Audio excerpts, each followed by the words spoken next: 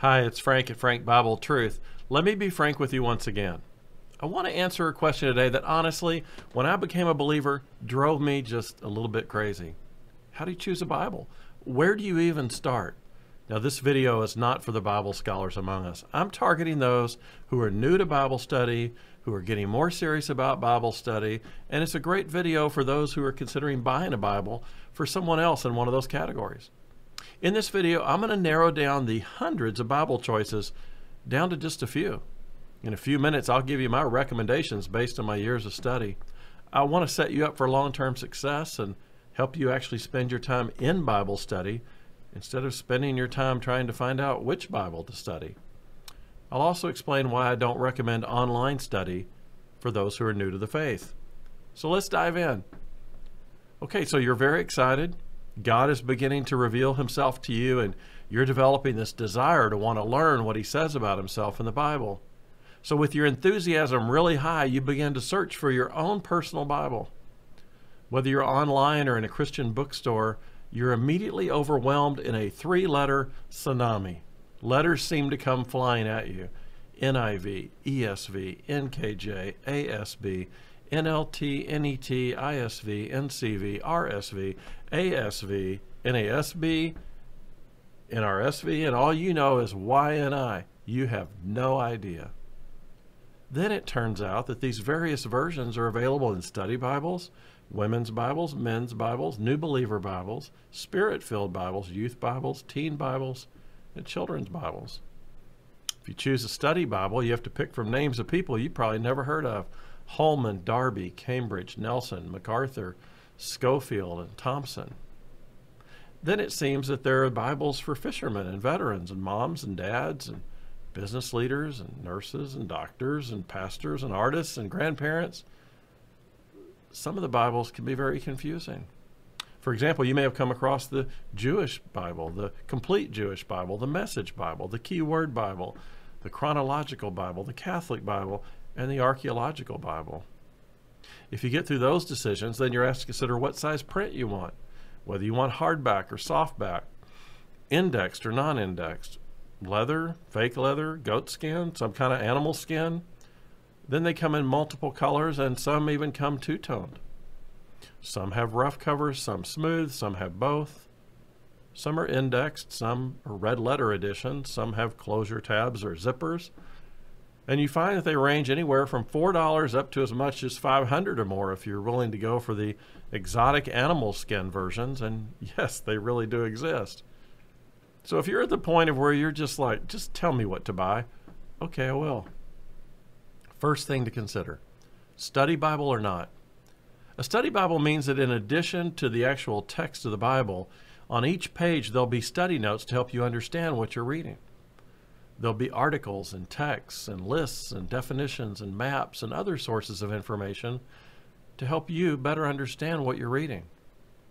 Now, it's important to note that the study notes are just someone's ideas and explanation regarding the text. Study notes are helpful, but it's important to know that notes are not scripture. They don't carry the authority of God's Word. When you open a study Bible, you see God's Word at the top half, and then you see the study notes below.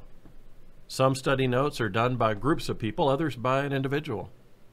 Let me give you my advice. I prefer study Bibles that are put together by groups of people. I think it's safer because you're not just getting one person's perspective. There are checks and balances in the process of actually writing the notes. Next piece of advice. Unless you're a very mature believer, you should buy a study Bible. You'll need help understanding a book that was written to a first century Jewish audience. There are too many cultural contexts and too many things you can miss and not understand the meaning without additional explanation and insight. Study Bibles are big and thick, and you may think getting a smaller Bible will make it easier to take with you and read, and that is true. But if you don't understand what you're reading, you're going to stop reading. So take home point number one, plan to get a study Bible. If you've gone this far in the video, you definitely need a study Bible. If you have the resources and desire, you can buy a more portable Bible to carry with you, but when it's time to study, you need to pull out that bigger study Bible. Next thing to consider, which version should you buy? Let me help you understand First, why there are so many versions. The original Bible was written in Hebrew, Aramaic, and Greek. Bibles are translated into various languages from those original texts, including English. The problem is that not every word in those three languages translates instantly to English or into some other language. If you translated the original three languages directly into English or some other language, the original meaning might get missed. Each of the Bible translations are the various ways of dealing with that challenge. When the languages don't match up and the meaning could be lost or misunderstood, do we keep it as it is? Do we add a few words? Instead of translating each word, do we translate a phrase that might be more reflective of the original meaning? Or some combination of those approaches might work. At the far extreme, some may decide to rewrite the entire paragraph or thought into a completely new text that's easy to understand but perhaps different than the original. Each of these approaches has their advantages and disadvantages. We'll have to save all those for another video. If you're interested, though, in the front of every Bible, the approach to translation is usually spelled out in the first few pages. I'll spare you having to figure out that for yourself by giving you an easy approach for all of this. Let's start with those who choose to translate word for word. Word for word translations make the words of the original text the most important thing, even if the ideas might be missed. They're harder to understand in someone's native language. The problem is that figures of speech and context can be missed and lead to misunderstanding. Thus, for those starting out, I don't recommend the King James Version, the New King James Version, or the New American Standard Bible. Now, I realize there are King James only folks, and thus their decision's easy. I don't agree with them, but I understand where they're coming from. It's just not a key issue for me. At the other extreme are those Bibles that don't translate word for word, but rather translate phrase to phrase. They try to take the original idea and translate it accurately to the modern day language. The Bible that comes to mind here is the NLT, or New Living Translation. For everyone who's just starting out and new to the idea of reading the Bible, I recommend a study Bible in the NLT version. It's easier to read, it's a bit less intimidating than the other translations, and it keeps the original meaning. This is a great first Bible for anyone who speaks English. However, for those who are beyond their first Bible, I recommend a translation where the text is word for word, unless that translation missed the point, and then they translate it phrase to phrase, and importantly, they tell you in the text each time they've done that. The two best examples of this type of translation are the ESV and the NIV. So here's my take-home message for you. My recommendations to select your Bible. If you're brand new to Bible study, I recommend that you consider getting two Bibles. One should be an NLT study Bible, and the other the Message Bible. Use the NLT study Bible as your primary Bible. When you want to get a general idea of what's going on, go read the Message Bible. If you can't buy two Bibles, then clearly an NLT study Bible is the best choice. I do not recommend the Message Bible alone as your primary Bible. So for those new to the faith, I would choose either of these exact Bibles, the NLT Study Bible or the NLT Life Application Study Bible. Those Bibles come in all kinds of colors, covers, text sizes. If you're brand new to Bible study, I would recommend that you get an index version if you can, because it'll help you find where the books are in the Bible. They have on the side of the pages the tabs with each book of the Bible, and they're called thumb index. If it says it's red letter edition, that just means that the words of Jesus are printed in red. That's a preference for you. For those that are somewhere in between the new believer and the scholar, which is most of us, I recommend either the NIV, New International Version, or the ESV Study Bible, English Standard Bible. There are some of the most popular versions and ones that you tend to see in sermons and printed on materials at church. Of these two, my favorite is the ESV Study Bible, because I think the study notes are more thorough than in some of the NIV options, but that's just my opinion. The notes are incredible, the maps are clear, the keywords are explained, and the articles are informative.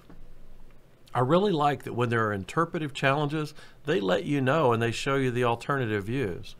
You really can't go wrong with either of these two choices. So for this group, I recommend the ESV Study Bible, the NIV Study Bible, and the Life Application NIV Study Bible. I would encourage you, particularly early on, to stay away from Bibles that have a theme as your primary Bible study. Most of those Bibles are not true study Bibles. They don't tell you what the text really means, but rather they insert devotionals and articles that appeal to your life situation or hobbies. Bibles for golfers and hunters and moms and dads and others are best left for those seeking a devotional but not a primary study Bible. I don't recommend online Bible studies for those who are new to the faith. That may surprise you. I think it's critical that when you're a new believer, you get a very real sense of the overall structure, organization, and outline of the Bible.